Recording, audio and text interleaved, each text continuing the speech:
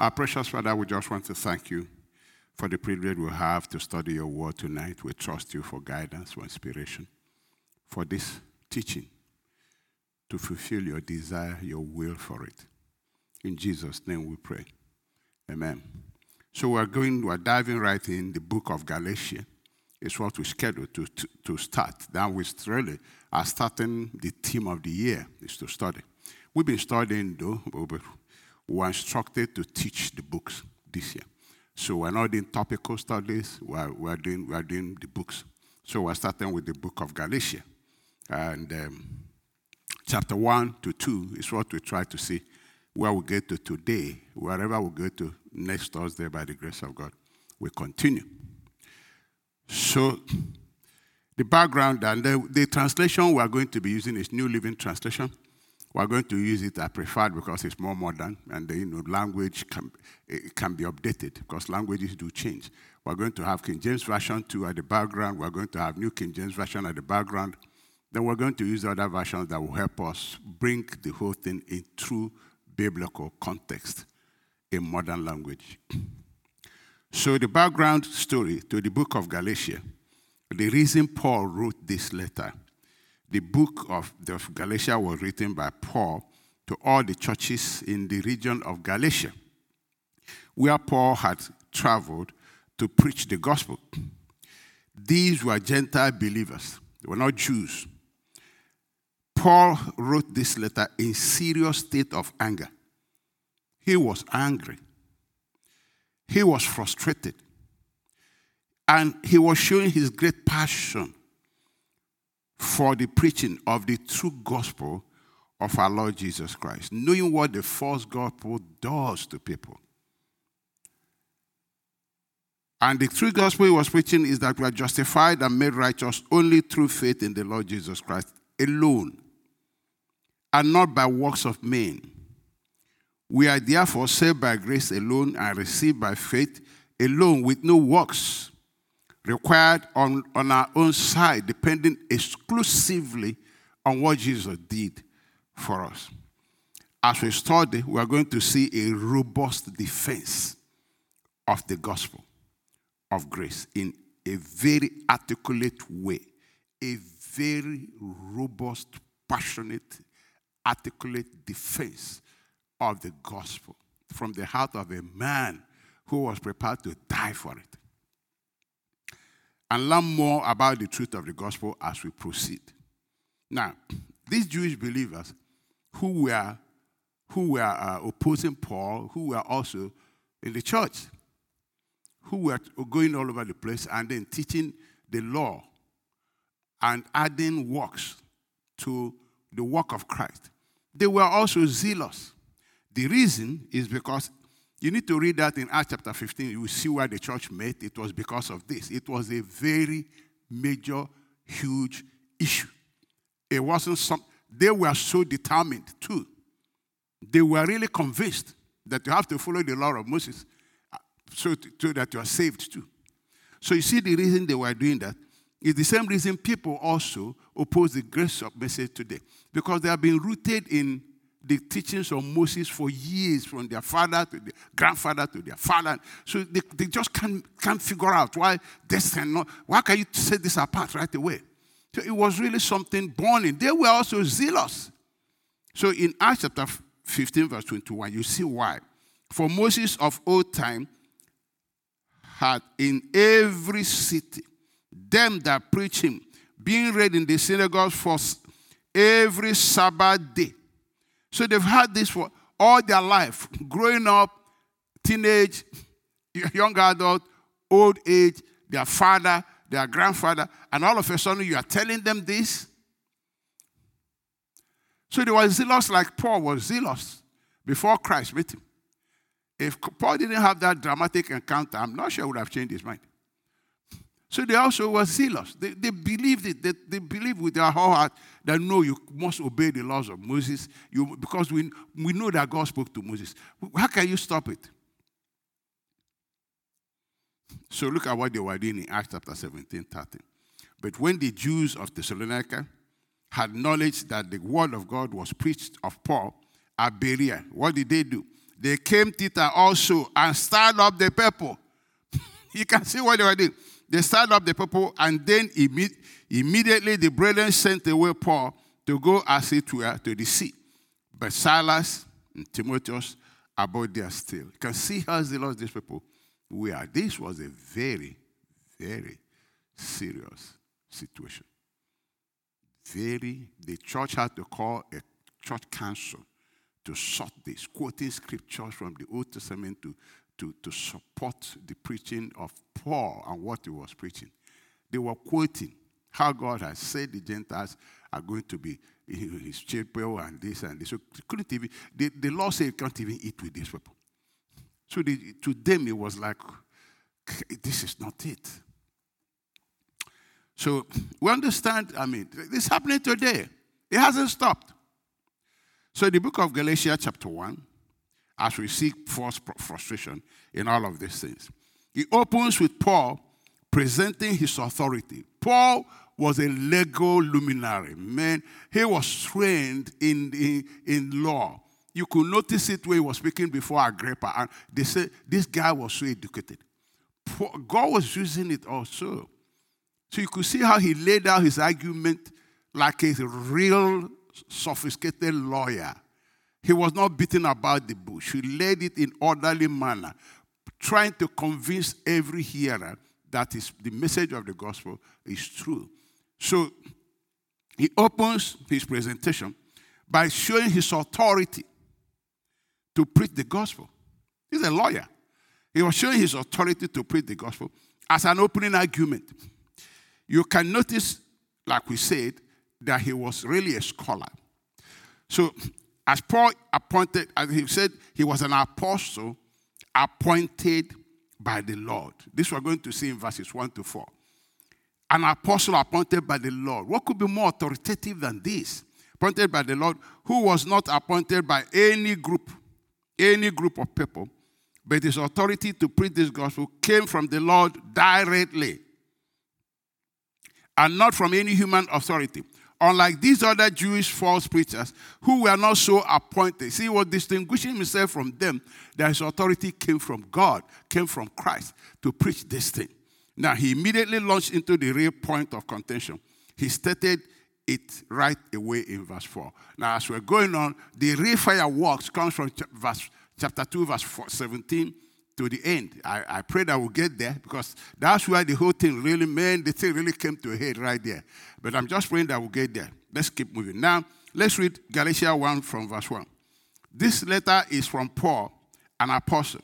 I was not appointed by any group of people, you see what we said, or any human authority, but by Christ Jesus himself, establishing his authority, and by God the Father, who raised Jesus from the dead. Verse 2. All the brothers and sisters here join me in sending this letter to the churches of Galatia. So you know that it's not only Paul. All the believers stand together on this gospel.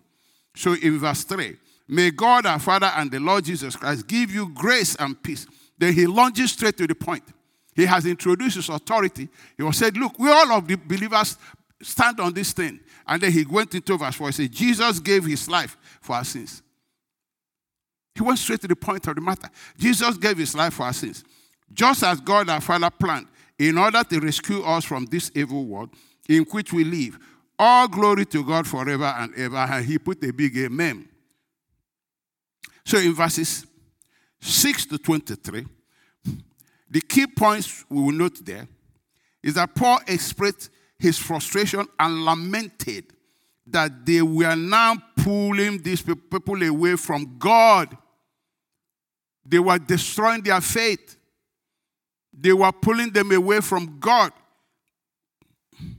because they had removed their faith in Christ and placed it on themselves. And Paul knew that there was nothing a man could do to save himself. It was a waste of time. If you like, confess your sin from here till Monday. Salvation is not there. It's not there.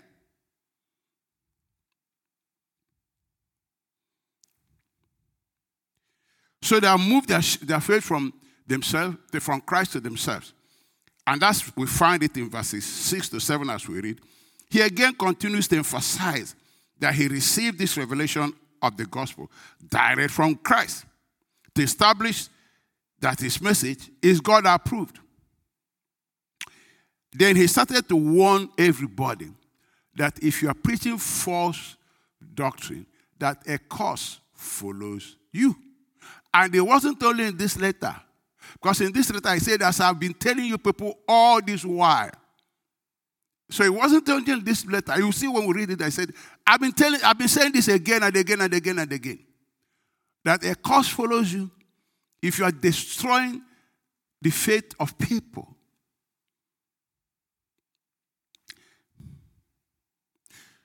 That is in verses 8 to 9. Then since he was commissioned by the Lord, his purpose was not to please any man. He wasn't preaching this gospel because some group of people sent him. He was trying to, no, his purpose was not to please any man, but to please God who had approved his message and commissioned him directly. Emphasize that this gospel was not from human wisdom, but from God himself. That is verses 11 to 12. Then in verse 13 to 14, he said that if there is anybody who will oppose this gospel, it was him, because of his zeal before now. Then in verse 15, he said God called him even before he was born, that he was destined to preach this gospel. Then in verse 23, he used the word that we should take note of. He called this preaching of faith. Preaching of faith. Preaching of faith. Which means if you are not preaching faith in Christ, you are not preaching the real gospel. He called it preaching of faith. So let's read verses 6 to 23. Let's start.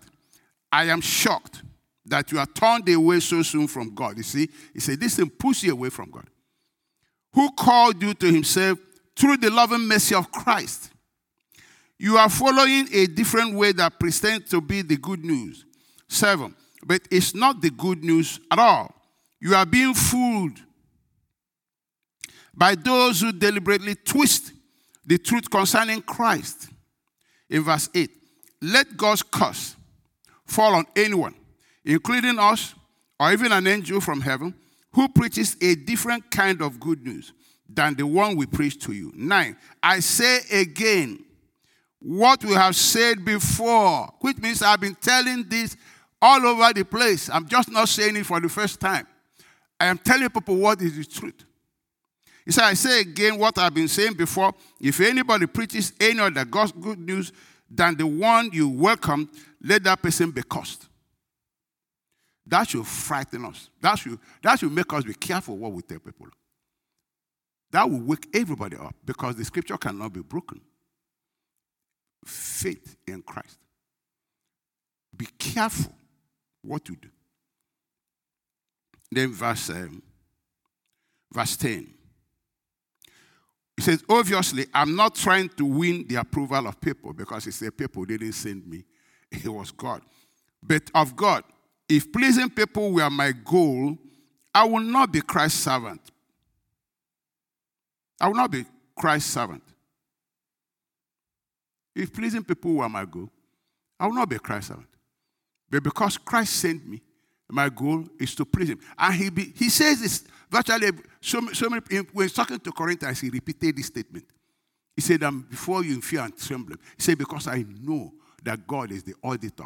He said, this message he gave me, I don't want to add to it, so I don't remove the power of this gospel.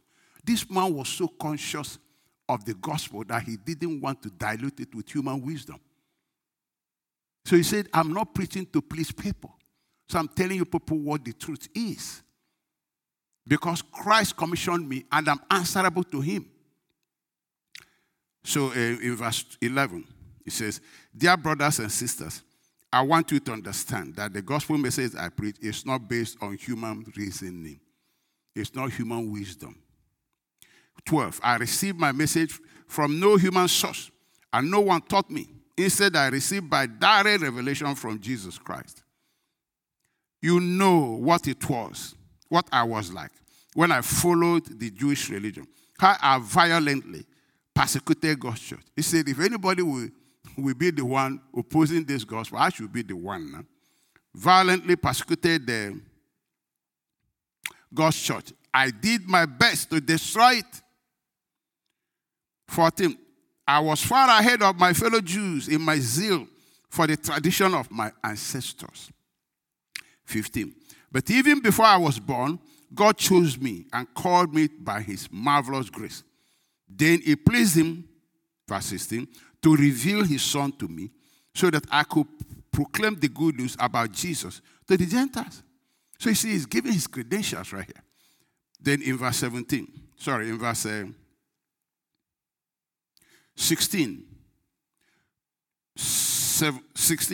to reveal his son to me so that I will proclaim the good news about Jesus to the Gentiles.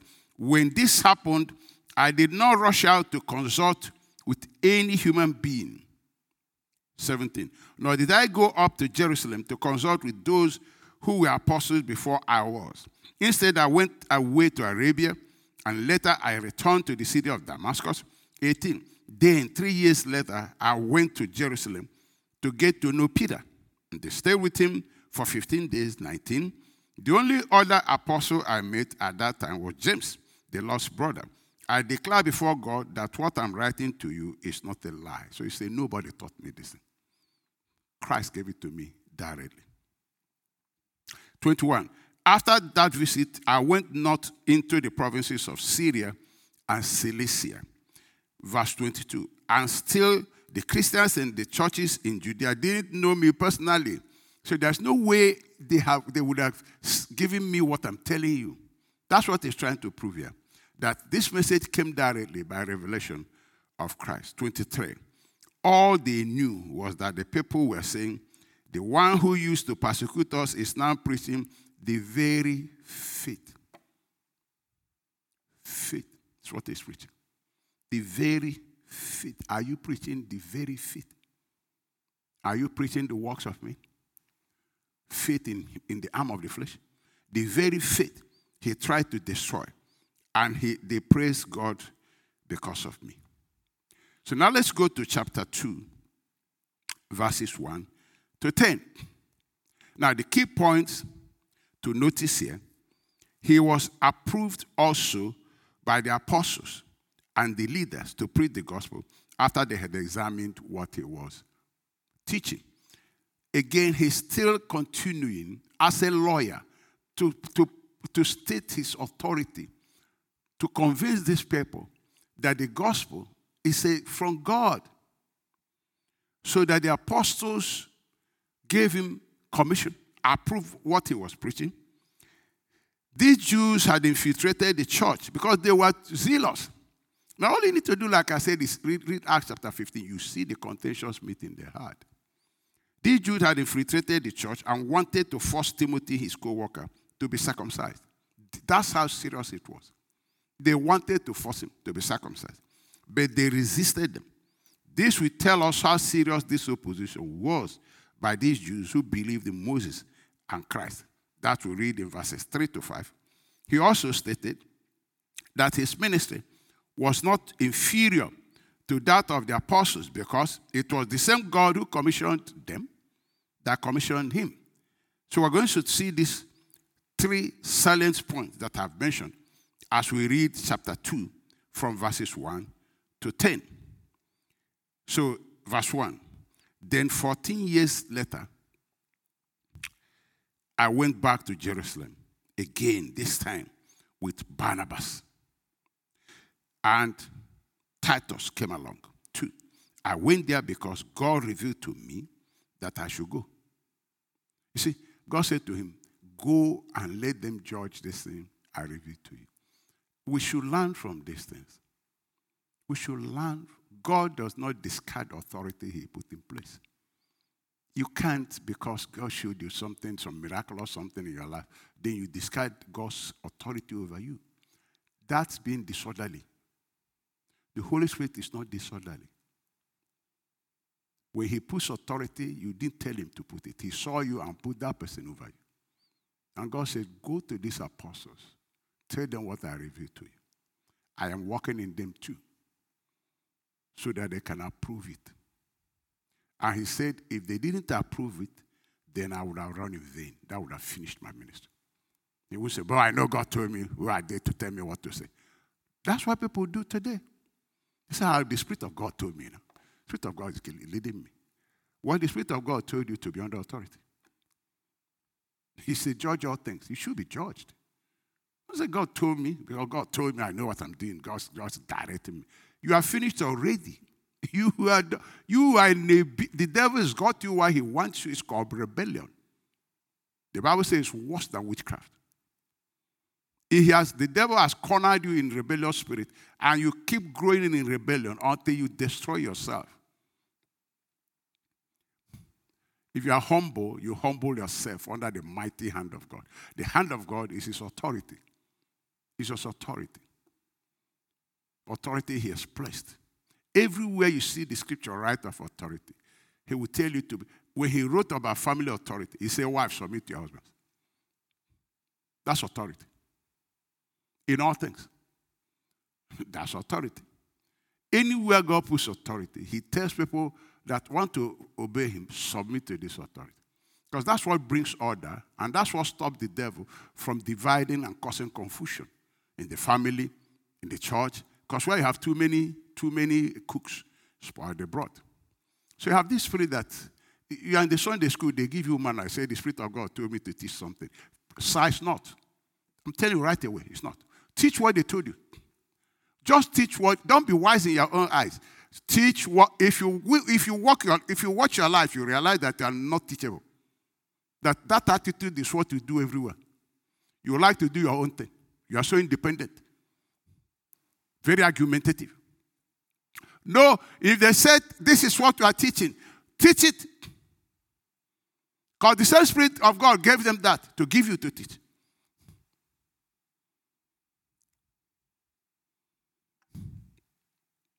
Then 14 years later, I went back to Jerusalem again, this time with Barnabas, and Titus came along too. I went there because God revealed to me that I should go.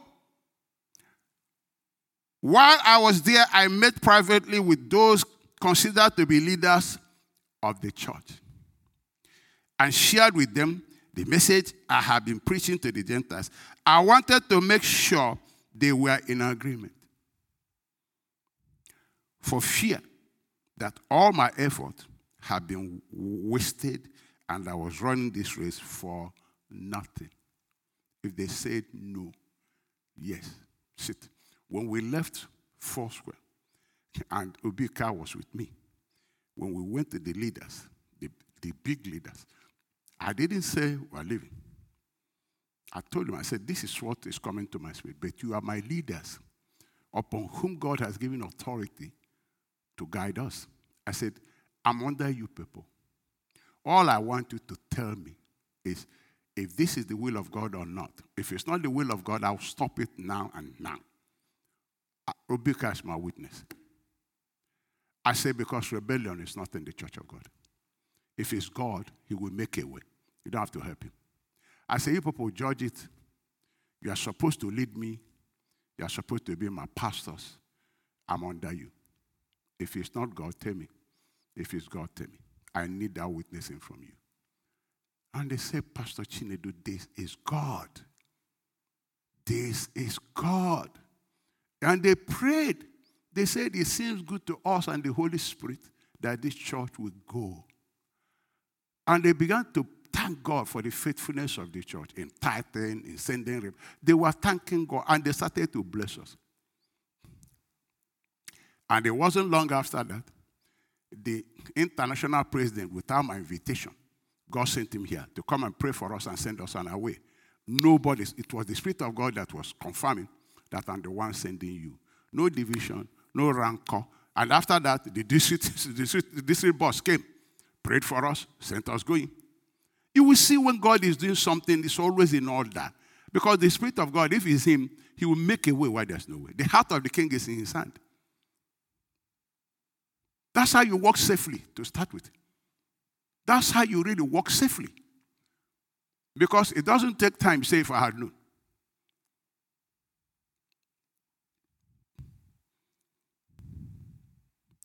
So we'll continue. Verse 3. And they supported me and did not demand that my companion Titus be circumcised. So I said it was Titus really. It was Titus. My companion Titus, be circumcised. Where did I put somebody's name there? Yeah, it's Titus. My companion Titus, be circumcised. Though he was a Gentile. Even that question came up only because of some so-called Christians there, false ones really, who were secretly brought in. They were secretly brought in. They sneaked in to spy on us. They sneaked in to spy on us and take away the freedom we have in Christ Jesus. They wanted to enslave us and force us to follow the Jewish regulations. But we refused. We refused to give in to them for a single moment. We wanted to preserve the truth of the gospel message for you. We refused. They were preaching false doctrine. Salvation is free, based on faith in what Christ has done. We refused, because if we succumbed, the gospel message will be polluted. Action speaks louder than word. Action speaks louder than word. Brethren, let me pause here. Let me talk to us. You can claim to be anointed and a believer. Wonderful. People are looking for what you have. They want to see Christ. They are looking for what you have, not what you say. They want to see, and when they see Christ, they recognize him. Do you know that, I was saying it, Moses said, your presence among us differentiates us from the people. It wasn't the law of Moses that differentiated them. It was divine presence. And Joseph was in a strange land. Pharaoh, the authority, said, this man has a spirit we can't find anywhere. What do you have? It's what you have. It's what you have, people. Christ in us is the hope of glory.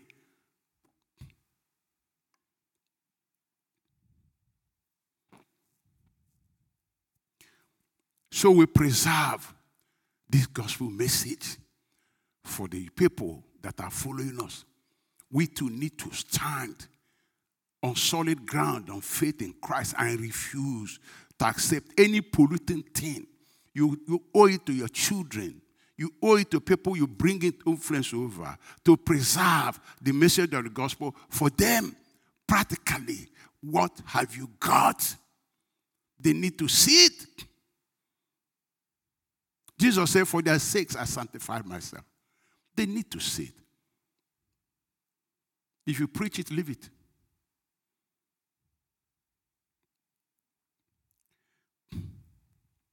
Verse 6. And the leaders of the church had nothing to add to what I was preaching. By the way, their reputation as great leaders made no difference to me, for God has no favorite. 7. Instead, they saw that God had given me the responsibility of preaching the gospel to the Gentiles, just as he had given Peter the responsibility of preaching to the Jews. See, he said, my call is not inferior to them, because it's the same God that called them. Even though they are apostles, that doesn't make my call inferior. That God is no respecter of persons. So the same God that called them called me. So he had confidence in what he was doing. Verse 8. For the same God who walked through Peter as the apostle to the Jews also walked through me as the apostle to the Gentiles. In fact, James, Peter, and John, who were known as pillars in the church, recognized the gift God has given me. They recognized it. What do you have? It's recognizable. It's recognizable. Christ is recognizable. People, I'm telling you, they said, watch out for 7 men of honest report, full of the Spirit. It's recognizable.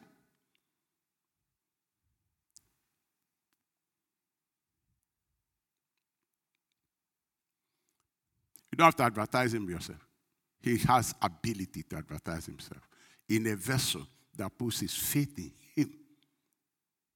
that vessel will be a choice vessel for him to manifest his glory. If when you don't put your faith in Christ, there's pride. Because you think you can handle it, you know what you're doing. It's also ignorance. And without him, we can do nothing anyway.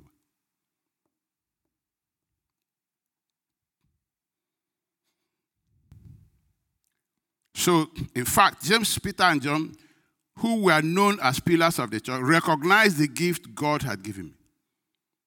You don't send yourself and say, I know God anointed me. Forget about that. People that you work on that should recognize your call and your gifting. If you want to follow the way God does stuff, they should recognize it. They will see it.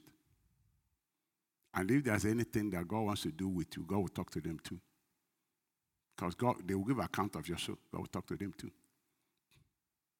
Don't come and tell me God, the Spirit of God told me and told you. People come to my office, say me on my things. Out of courtesy, I just say, okay. You want me to pray for you? Pray for you.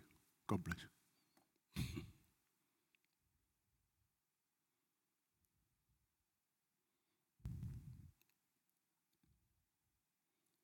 So, they encourage us to keep preaching to the Gentiles. No, I missed something. He said, let me go back. In fact, James and Peter and John, who were known as pillars of the church, recognized the gift God had given me, and they accepted Barnabas and me as their co-workers. They encouraged us to keep preaching to the Gentiles while they continue their work with the Jews. Continue. See, he's telling them, I was commissioned by the apostles too. They commissioned this gospel.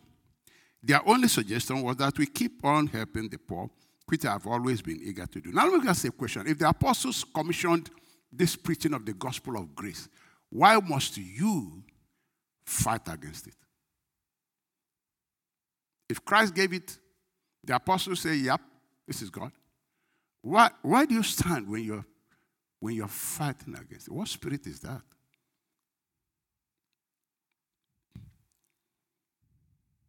So let's come to verses 11 to 13. We're in chapter 2 now. Verses 11 to 13. Paul opposes Peter. It's amazing. This is interesting.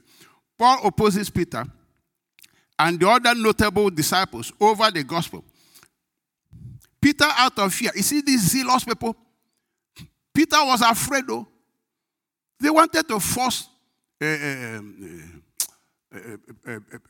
Paul to get this man circumcised, who was his co-worker. So you can see how zealous they were. They were violent. And that tells you it's not the Spirit of God anyway. So Peter was afraid of them. So he discriminated against the Gentiles in the sharing of meals because fear grabbed him. Didn't want to offend anybody. People who can't live this Christian life without offending people. Paul said, he called it offense of the gospel. The gospel will offend people. So if you want to avoid offense, stop preaching the gospel and backslide. As long as you preach this gospel of grace, you are going to be offending people. People are going to frown at you, make their eye at you, all those kind of things. But it doesn't move you at all. Paul said, if I preach that we need the law, and they say, why am I still being persecuted now? He said, then the offense of the gospel has ceased. The gospel attracts opposition from the enemy.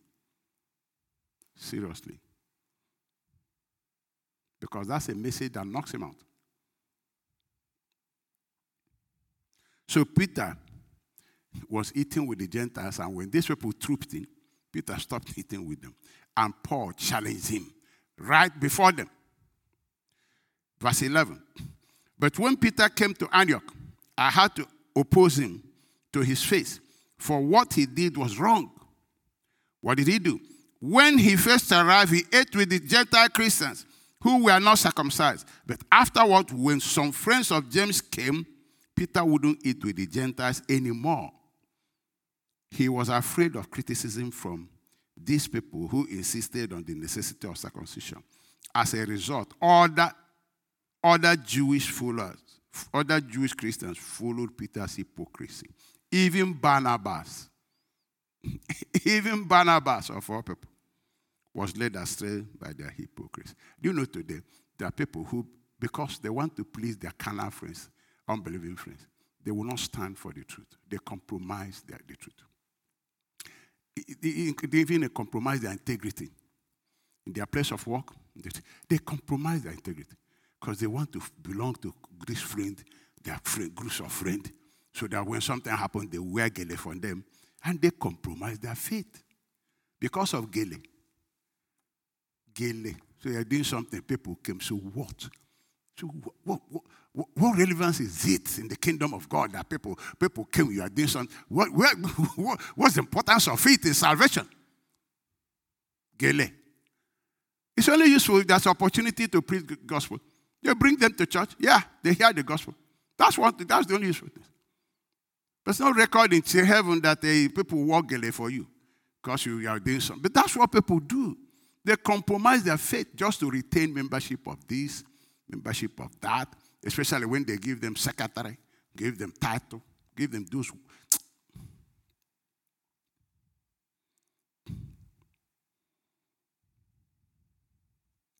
So what lessons do we learn from this encounter now? We do not swallow everything because somebody said it. We swallow it because the scripture said it. See how Barnabas and all these Christians followed Peter because of his title and position. He misled them into hypocrisy. 1 Corinthians 4:6. And these things, brethren, I have in a figure transferred to myself and to Apollos for your sakes, that you might learn in us not to think of men above that which is written. Don't think of men above that which is written. That no one of you be puffed up for one against the other. Don't think of men above what is written in Scripture. Now, Acts 17:11. These were more noble than those in Thessalonica, in that they received the word with all readiness of mind and searched the Scriptures daily, whether those things were so. Therefore, many of them believed, also of honorable women who were Greeks and of men who, not a few. The reason they believed was because they searched the Scriptures to find out if the Scriptures said the same thing, so that you are not deceived in these last days. Now, verses 14 to 16. Paul raises very vital question for Peter right here. Very vital question. He said in verse 14, when I saw that they were not following the truth of the gospel message, I said to Peter in front of all of them, all the others, since you, Peter, a Jew by birth, have discarded the Jewish laws. Peter, you have discarded the Jewish laws. You don't follow the laws anymore. And are living like Gentiles, to whom the law was not given. Why are you now trying to make these Gentiles follow the Jewish tradition, which you yourself have discarded, Peter? Why? You and I are Jews by birth, not sinners like Gentiles. Yet, we know, Peter, we know, you know it and I know it. We know, Peter, you just approved this message. I just shared with you people what I preach. You people approve it. You know, Peter. It's not that you don't know. You know that a person is made right with God by faith in Jesus Christ, not by obeying the law. You know it, Peter. And that's why you discarded the law. Because it couldn't make you righteous before God. It couldn't make you acceptable by God. It was not profitable to you. So you discarded it now to live by faith. For the just shall live by faith. Peter, you know. Peter, you know that a person is made right with God by faith in Jesus Christ, not by obeying the law. And we have believed in Christ Jesus so that we might be made right with God because of our faith in Christ, not because we have obeyed the law. For no one, Peter, you know, no one will ever be made right with God by obeying the law. So if no one will ever be made right by God, with God by obeying the law, why are you pushing these Gentiles to what will never make them right with God? Very valid question. Very valid question. And that question is still valid today. When we bring works, why are we bringing what will never make somebody acceptable to God, to Him? Now let's read some supporting scriptures. In Hebrews 10:4, it says, "For it is not possible for the blood of bulls and goats to take away sin." You see, all that ministry in the law could not take away sin. Verse 8, that is Hebrews 10, verse 8. "First, Christ said, you did not want animal sacrifices or sin offerings, or burnt offerings, or other offerings for sin." No matter what offering you make for sin, if you like, pray from here till Monday. No matter what offering you make for sin, as you come to Christ, as you come to Christ, as you come to Christ, as you come to Christ, as you come to receive Christ, no matter what offering you make for sin, he said, "Nor were you pleased." He said, God was not pleased, nor were you pleased with them, though they were required by the law of Moses. Verse 9. Then he said, "Look, I have come to do your will." What is his will? He cancels the first covenant in order to put the second into effect. God canceled this covenant, the law and the ministry of Moses, the old covenant. God canceled it because it could not take away sin. All that sacrifice could not take away sin. So God canceled it. Why did he cancel it? To put the second into effect. For God's will was for us to be made holy by the sacrifice of the body of Jesus Christ once and for all times. God's plan is that through the sacrifice of Christ Jesus, we are made holy. So that when we accept the sacrifice of Christ, we are made holy. We are made holy. The blood washes us. We are counted righteous. And we can come to God. Hebrews 9:22. "And almost all things are by the law purged with blood. And without shedding of blood, there is no remission. And nothing under the law of Moses could give man a new life anyway, because man was born with evil nature." So in Galatians 3:21, "Is the law then against the promise of God? God forbid. For if there had been a law given, which could have given life, verily righteousness would have been by the law. There's no law that will give life. There is nothing you do to receive life except you come to Christ. He gives life."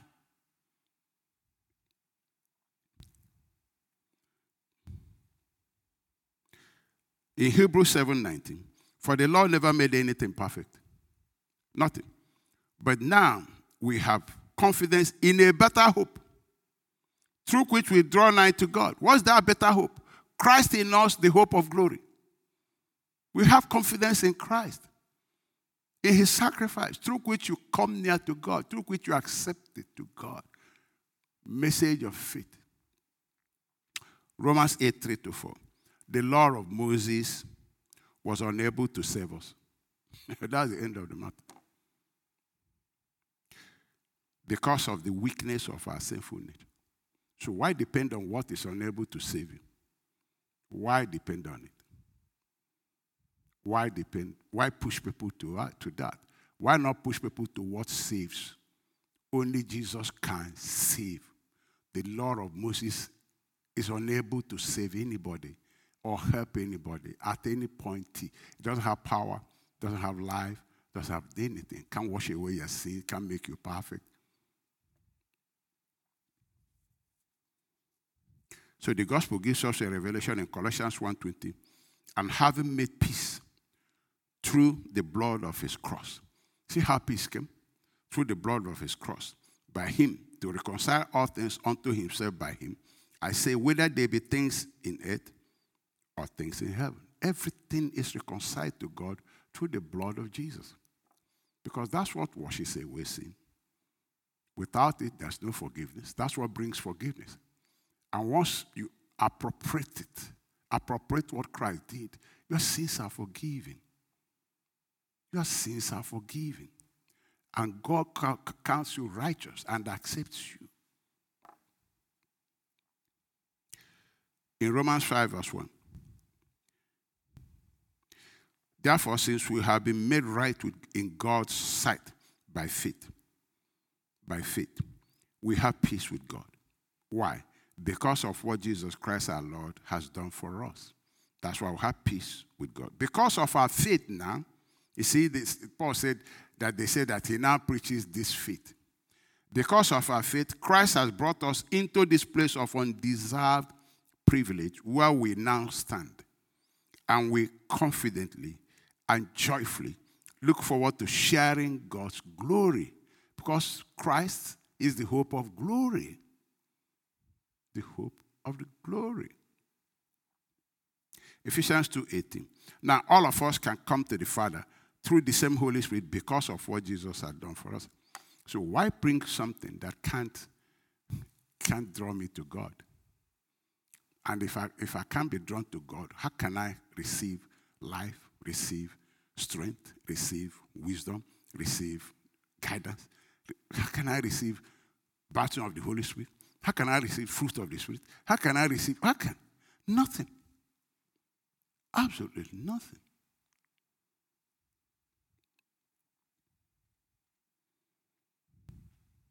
So Paul preached everywhere. Ephesians 2:8. For by grace you are saved. Grace. Through faith. And that not of yourself. It is a gift of God. Do you pay for a gift? All you do for a gift is receive it. Lest any man should boast. Titus and other apostles preach the same thing. Let's hear from Brother Titus. 3:3. For we ourselves also were sometimes foolish, disobedient, deceived, serving diverse lusts and pleasures, living in malice and envy, hateful and hating one another. But after that, the kindness and love of God our Savior towards man appeared, not by works of righteousness which we have done, but according to his mercy he saved us by the washing of regeneration and renewing of the Holy Spirit, which he shed on us abundantly through Jesus Christ our Savior, that being justified by his grace, or being made righteous by his grace, we should be made heirs according to the hope of eternal life. This is a faithful saying.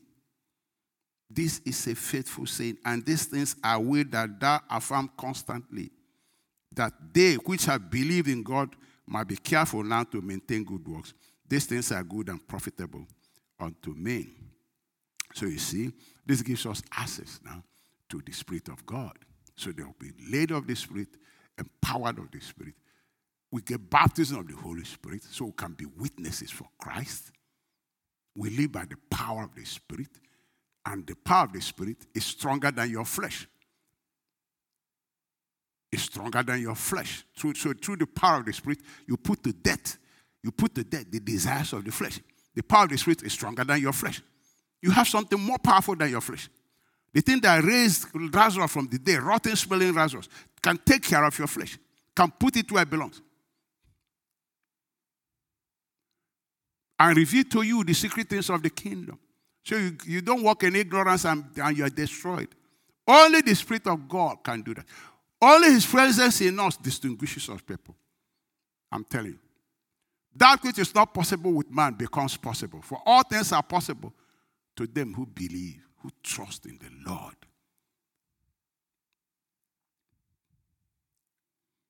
Then verses 17 and 18. Very interesting something here. Man, verses 17 and 18. Very interesting. Paul completely destroyed the argument that many use today to reject the free gift of salvation and righteousness by faith in Christ. They say it makes it easy to sin. It makes people to sin. It promotes sin. Paul took that argument and ripped it, shredded it, demolished it, threw it away. Completely threw it away. Because that's what they were saying. Look at verse 17. But suppose we seek to be made right with God through faith in Christ, and then we are found guilty because we have abandoned the law. He said, suppose you people are saying that we want to righteousness come by faith in Christ alone, and suppose we are teaching people that, and it makes people commit sin. We are found to be promoting sin, makes it easy to commit sin. So suppose that's it's like that. He said, would that mean Christ has led us into sin? That's a question. Are you saying that by believing Christ, that he is promoting sin, that Jesus is promoting sin, calling the work of the Spirit a sinful thing? And Paul said, he said, absolutely not. In fact, in some translations, say, God forbid. In some translations, it says abomination. 18. Rather, I'm a sinner. If I rebuke the old system of law, I already told them. He says, let me explain what he's saying here. He says, you cannot say that by trusting in Christ for righteousness, that he promotes sin when Jesus himself came to save us from sin. How can you attribute the work of the Spirit, the work of God, to evil? It says abomination. It says God forbid. So you're saying Christ is a minister of sin? Because that's what you're saying by saying that. Look at Romans 3:8.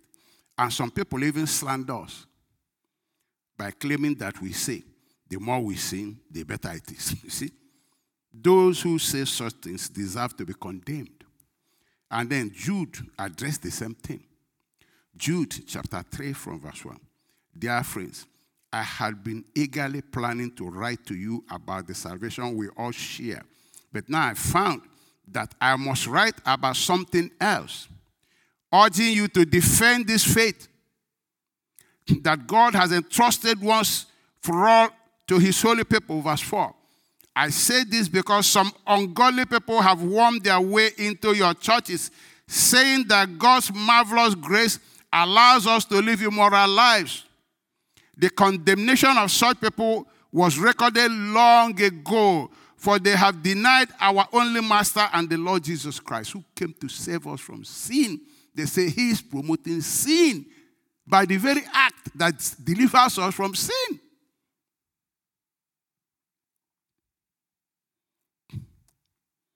So let's take a closer look at Paul's position, how he took this kind of junk and ripped it to shreds, through the window. He said, if we seek to be made righteous by faith in Christ, to accept the free gift of acceptance, righteousness by God because of what Jesus did for us, then we are now found to be promoting sinfulness, like many argue. Then he asks his own question, does anybody think that Christ Jesus, who died for our sins, will lead us to sin? Because that is what that position actually implies. He said, God forbid, it's abomination. So he now said, he had also said before that Christ destroyed the power of sin and set us free from sin. So now, how can he lead us back to sin? By offering us salvation. Isn't salvation freedom from sin? So how can he lead us back to sin? By offering us salvation and righteousness free on his own account, when instead he actually saved us from sin himself and cleansed us with his own blood and made us righteous by his own blood. How can faith in him be promoting sin? Look at Romans 6:6. We know that our old sinful self were crucified with Christ. Why? So that sin might lose its power in our lives. Is it this ministry that is promoting sin? Is it this ministry? We are no longer slaves to sin. For when we died with Christ, we were set free from the power of sin. He said, this is what Christ did. So how can you attribute these works of grace that it promotes sin. He says it's abomination. It's totally, and that's what Jesus was warning the Jews, not to attribute the works of the Holy Spirit to Satan. That's a serious sin to commit. That's what he was telling them. He said, all these arguments you people are making and talking like this, you are really, really talking abominable things. Making Christ a minister of sin. The one who died to destroy the power of sin, to provide salvation for mankind from sin, from Satan and the world. So his ministry, you are attributing it to iniquity. He completely demolished that and threw it away.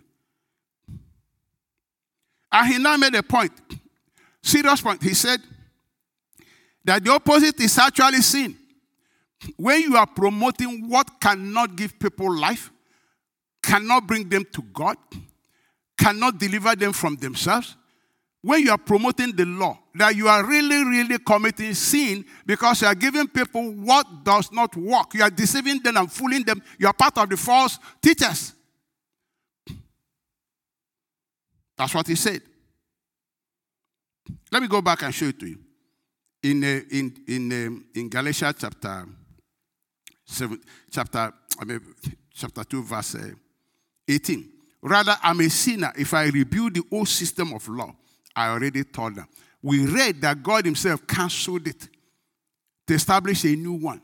So whoever is trying to build what God has canceled, he said that's the one that is really committing sin and the agent of sin. Because he wants to perpetuate people in what God has canceled, what God said is unprofitable, what can't give them life, can't make them righteous, can't empower them, can't reveal the truth to them, nothing. Actually condemns them.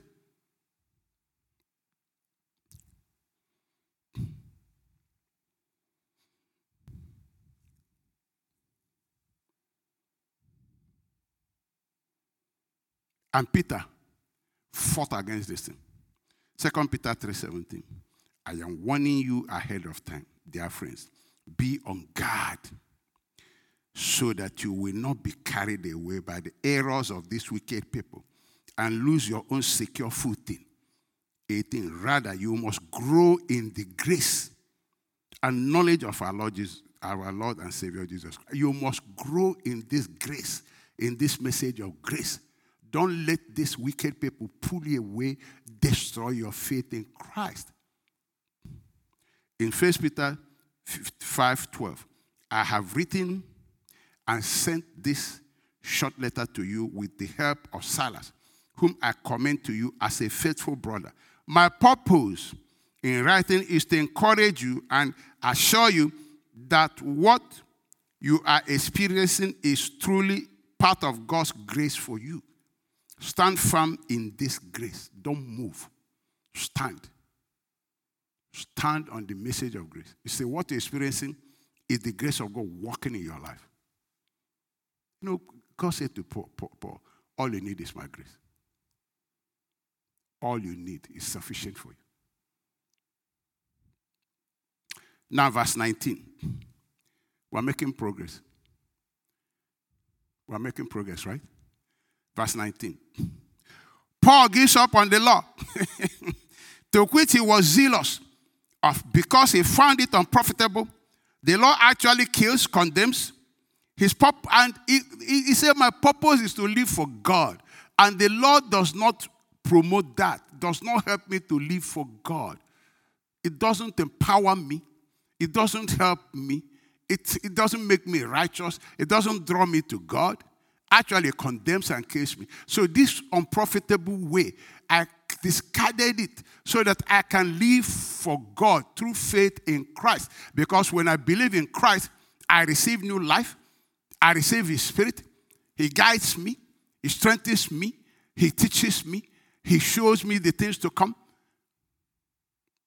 And through the spirit, I put my flesh under control. He said, I discipline my flesh. He said, by the power of the Spirit, you put to death all these things of the flesh. And without the Spirit of Christ, I can do nothing. So I have decided to face this faith in Christ with all my life. Because that's what will make me live for God. That's what he said in that verse 19. In verse 19, he said, for when I tried to keep the law, it condemned me. So I died to the law. I stopped trying to meet all its requirements. Why? So that I might live for God. This way of the law it's not going to make me live for God. Something that will not bring me to God, won't make me righteous, won't make me accepted. For by the deeds of the law shall no man be counted righteous before God. Why do I think that same thing will make me live for God? So I just push it aside. Besides, God himself canceled it and established a new way through faith in Christ.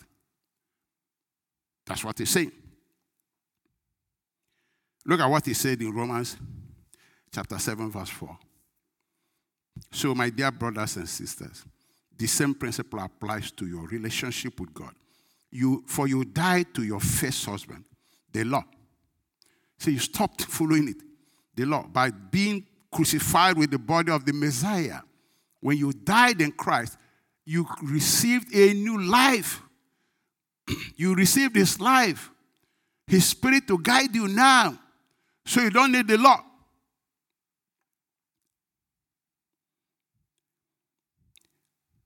So you are now free to marry another, the one who was raised from the dead, so that you may now be spiritual, so that you can bear spiritual fruit to God. So that's how you bear fruit when you are joined to Christ. The vine and the branch. Not the law. The vine and the branch. Married, joined. Remember that Christ is the bridegroom. The church is his bride. He dresses us in the robe of righteousness and brings us to the feast of divine blessings.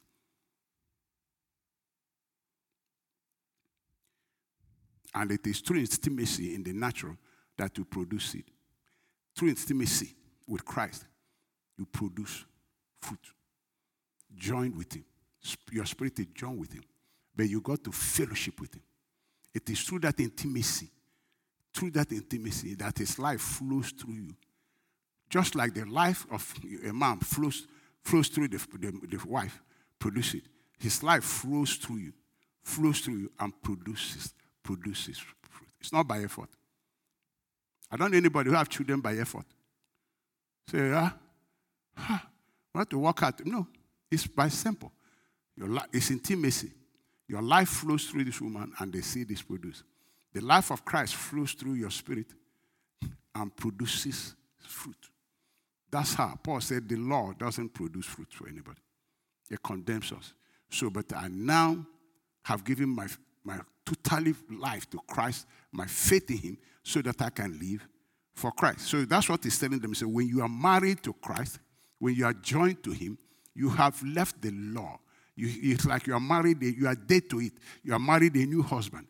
By being joined to Christ, living in intimate relationship with him, you can now produce harvest of good works for God. 2 Corinthians 3:7-11.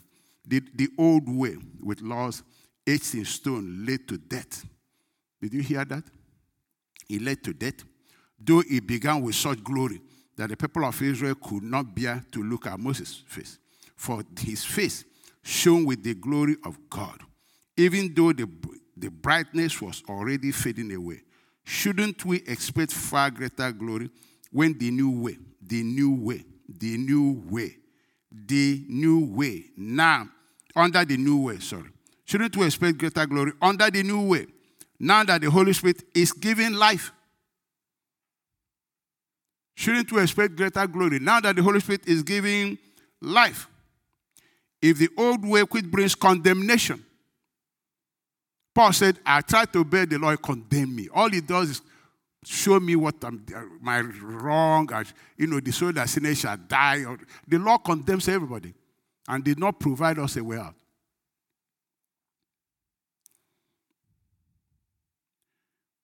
Romans 5:15. But there is a great difference between Adam's sin and God's gracious gift. For the sin of this one man, Adam, brought death to many. But even greater is God's wonderful grace and his gift of forgiveness to many through this man, Jesus Christ. Gift of forgiveness. Verse 16. And the result of God's gracious gift is very different from the result of that one man's sin. For Adam's sin led to condemnation. You see what Paul is saying? The law brought condemnation, brought death. And even in Adam, all die.